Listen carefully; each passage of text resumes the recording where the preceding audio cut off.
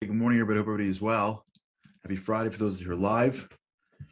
Happy whatever day this week for you. Thanks so much for tuning in. We've been on the topic of setting the tone, understanding the emotional responsibility we have for ourselves and for everybody around us. And when we understand this, we realize that emotions are a pretty big deal. They are like, I was reading somewhere recently that the emotions that we have are like a magnetic field, and your thoughts create an electric current. Every time you create the synapses, every time your brain creates neuroplasticity, there's, as I think it's Hebel who said, neurons that fire together wire together. This electricity. Emotions is like a magnetic field. When somebody is emotional, there's like an electromagnetic field that surrounds them. You can feel it. Walk into a room and someone's angry. You can feel it. You can sense it. You don't have to say anything.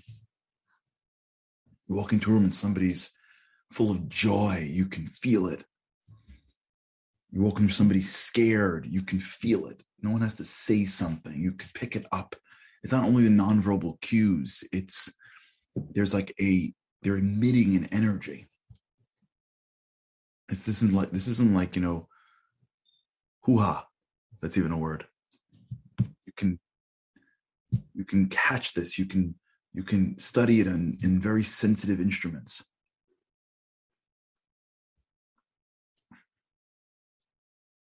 Emotional responsibility is the recognition that I'm emitting emotion. And my emotion is impacting other people. And the impact that it's having on other people is not only going to impact how they feel, but it's also going to impact how they are going to deal with challenges or with opportunities, because I am modeling that level of behavior. That's the concept, I think, of what responsibility is. So how do we do it? So we've been here before. It's always important to continue on. I'm reading a great book right now that speaks to this. Maybe I'll bring it in. A lot of reason why that we are emotionally charged is because of something that happened or that will happen. It's because when we go into a situation, when we wake up in the morning, when we go into work, when we see a person, two things are going on at the same time. We have memory that reminds us of what we're going to feel or what we felt, let's say. We have memory that reminds us that we had to call that person when we wake up in the morning. We have memory that plays the conversation that may have happened a few days earlier. Our memory right away walks with us wherever we go, especially when we see things that seem similar to that which we saw the day before or the week before. The same desk, the same spouse, the same road. When we see similar things, they trigger memories because that thing is connected to a whole slew of neuroplasticity. So when we go through our day and we come to an environment, the circumstance of those environments does two things at the exact same second.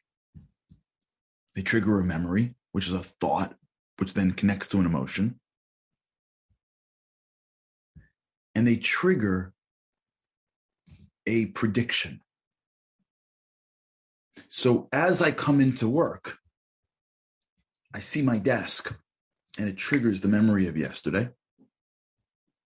And I make a prediction. I'm going to be overwhelmed today at work. Or I'm not going to be appreciated. or I've got so much to do and it's going to be so hard. Because yesterday was so hard. And last week it was so hard. This person's not going to respond properly to me because yesterday they didn't when you went to bed. He's never going to listen to me because yesterday he didn't pay attention when you said, get dressed before the bus comes. I got one for you. You go, if you're practicing, you go to pray. You say, he's not going to listen. God's not going to listen because yesterday you didn't see your desires manifest to the world. The reason why we walk with emotion is because the emotion that we have is the memory and the prediction taking place at the exact same second. And if your memory and your prediction is not positive, you walk into your day and what you're basically doing is almost guaranteeing that your memory and your predictions are going to come true. You go to the work that you have with the, I know this isn't going to work out. You go to the prayer with the, I know he's not going to listen. You go to the spouse with the same level of emotion that you went in yesterday because that was how you calibrated the disappointment and the expectation from somebody else. You're already yelling at your child to get his shoes on before he's even really up because you know it's coming.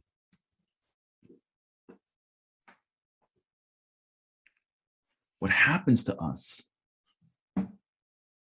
is that we go through life, and as we go through life, our memory imprints how we feel. And then as we continue to go through life, we don't upgrade that because we can't.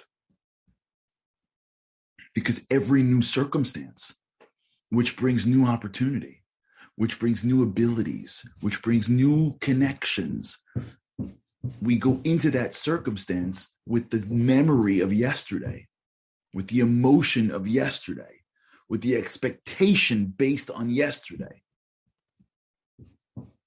So we're stuck. Because if you go into something you've never done before, you don't have any expertise. But if you've gone into something that you've already done before, and now you have a real shot at growing and being better, you bring in all your memory with it. You wake up in the morning, now you know the person that you're married to. You know exactly how to make them happy. But you're bringing all that baggage of disappointment, and I tried and it didn't work out, and she didn't appreciate me, he didn't appreciate me. I got to do this, I got to do that. So you've got someone in front of you that you could, if your energy was turned up, if your emotions were positive, you could increase your relationship. You have the expertise. You've been living with this person. You know exactly what they need. You know what to say to make them happy. You know what to say to increase the relationship. But you've got the baggage, so you don't do it. You're carrying yesterday's emotion into today's relationship. But if you go into a circumstance you've never been before, you don't really know. You're learning. You may or you may not. You go into work. You know work. You've been doing this. And when you bring an emotion of excitement and encouragement and a right attitude, you grow in your work, but you've already gone through the point where they haven't paid you your bonus, or the boss doesn't appreciate you, or you've given up from thinking that it's going to be your real career. Wake up in the morning, and maybe this is your chance to really connect in a deep way. We went on the trip, I said. Remember we spoke about it. Well, you know what we did on Thursday morning? You know what we did Thursday morning on the trip? It was awesome. We sat around, we stood in a circle. 30 guys in a circle. 6:40 in the morning, right? But 10 minutes before dawn. Right? The dawn was cracking in the desert. Like you can see the colors, the dark, the light, you know. It's, you ever go outside before dawn on a city street, it's awesome. Picture being outside on dawn in an open area in a desert. 70 degrees, beautiful, mountains everywhere. 30 guys in a desert. And and for about 5 minutes said one line prayer, Modani. Modani, what that means. Every day you can wake up in the morning and say a prayer that you may have known or not known with enthusiasm, and it could change your day. But we drag the prayer that we've said or not said into the morning. I don't say that prayer, or I've been saying that prayer and it hasn't really been doing much for me, so I'm going to blurt it out in half a second. You know how to do it. Why don't you do it with enthusiasm and make it real? Because when we go through life, we drag yesterday, the emotion of yesterday, into today. And that's why each day feels like the next, because we make it feel like the next. We take the emotion of yesterday, that memory, and we just cut and paste it into today. We don't approach the day with wonder. We don't approach the day with excitement. We don't approach the day with unknown opportunity. Even if we do things that are new, usually it's stressful. We like to predict our day. We like to predict how we're going to feel. We like to predict what's going to happen.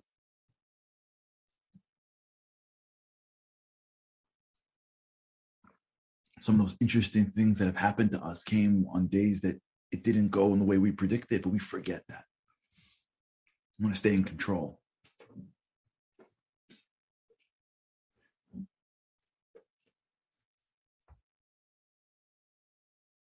So when we wake up in the morning, the responsibility that we have is not just because there's someone around us that we're influencing. The responsibility that we have is because we owe it to ourselves to live great lives. And we can't live great lives if the emotions of yesterday basically become the emotions of today. Our brain got smarter. Our brain learned more about the things that we're doing, but our emotions, which impact our decisions, are the same. So we'd rather have basically the same day every single day, and our emotions will not really waver much. And to come into each day with a whole new set of expectations of the same thing that we know is happening. Kids have this.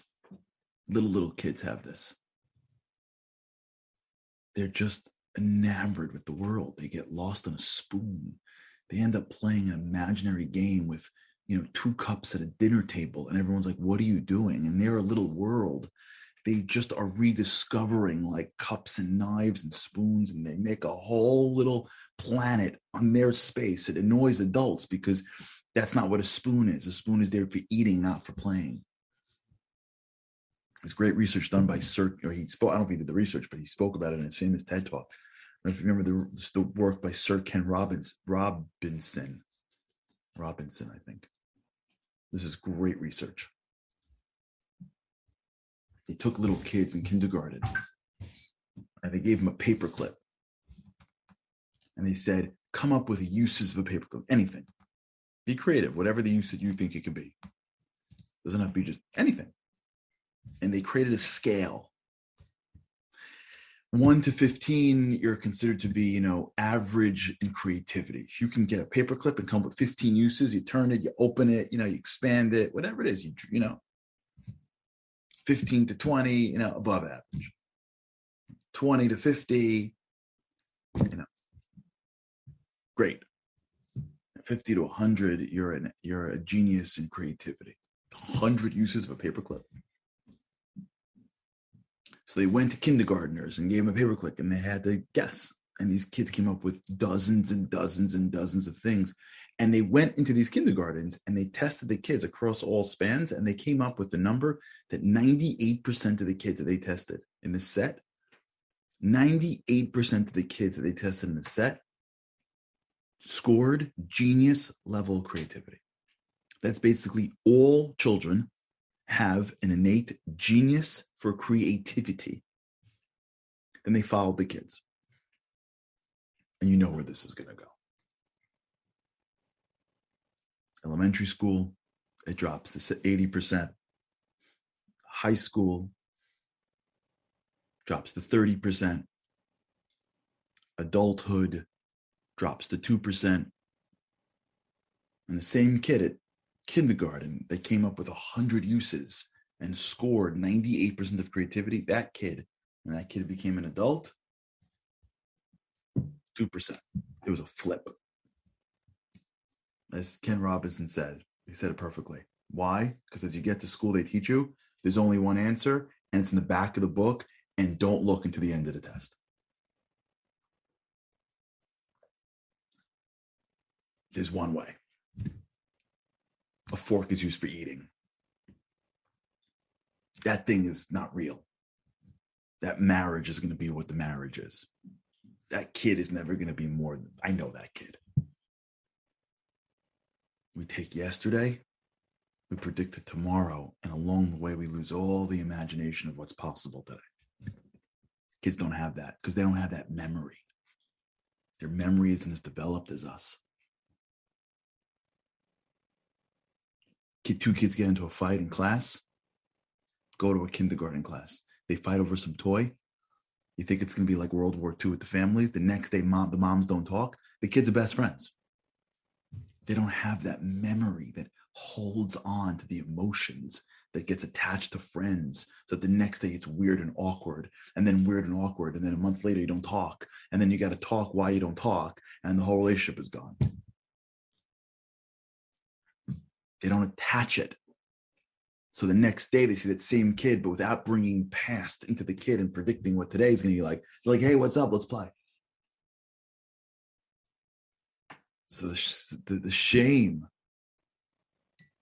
is that we become adults, so our brains get smarter, but our hearts, get dumber. Our hearts don't realize that every day is a new day. Every day is an opportunity. Every moment is filled with, and I'm not saying because I know this, I'm saying because I'm reading this. I'll bring in the book. Hopefully next week we'll talk about it. It's very powerful. I want to thank Ron DeSpector for sending it to me. There's few gifts I like more than books. Coffee cups and books.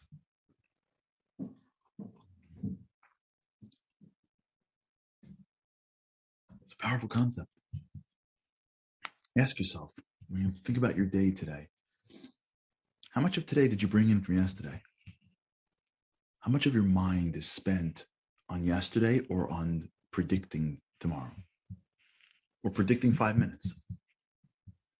How much of our attention do we spend just being here now and being ready and willing to take things that we know mentally, but be open to them emotionally? To set the tone at a higher emotional level. That's the difference. All right, we'll talk about it. All right, everybody, have a wonderful weekend. Shabbat shalom. God's help, we can't wait to see you again on Monday. Have a great weekend.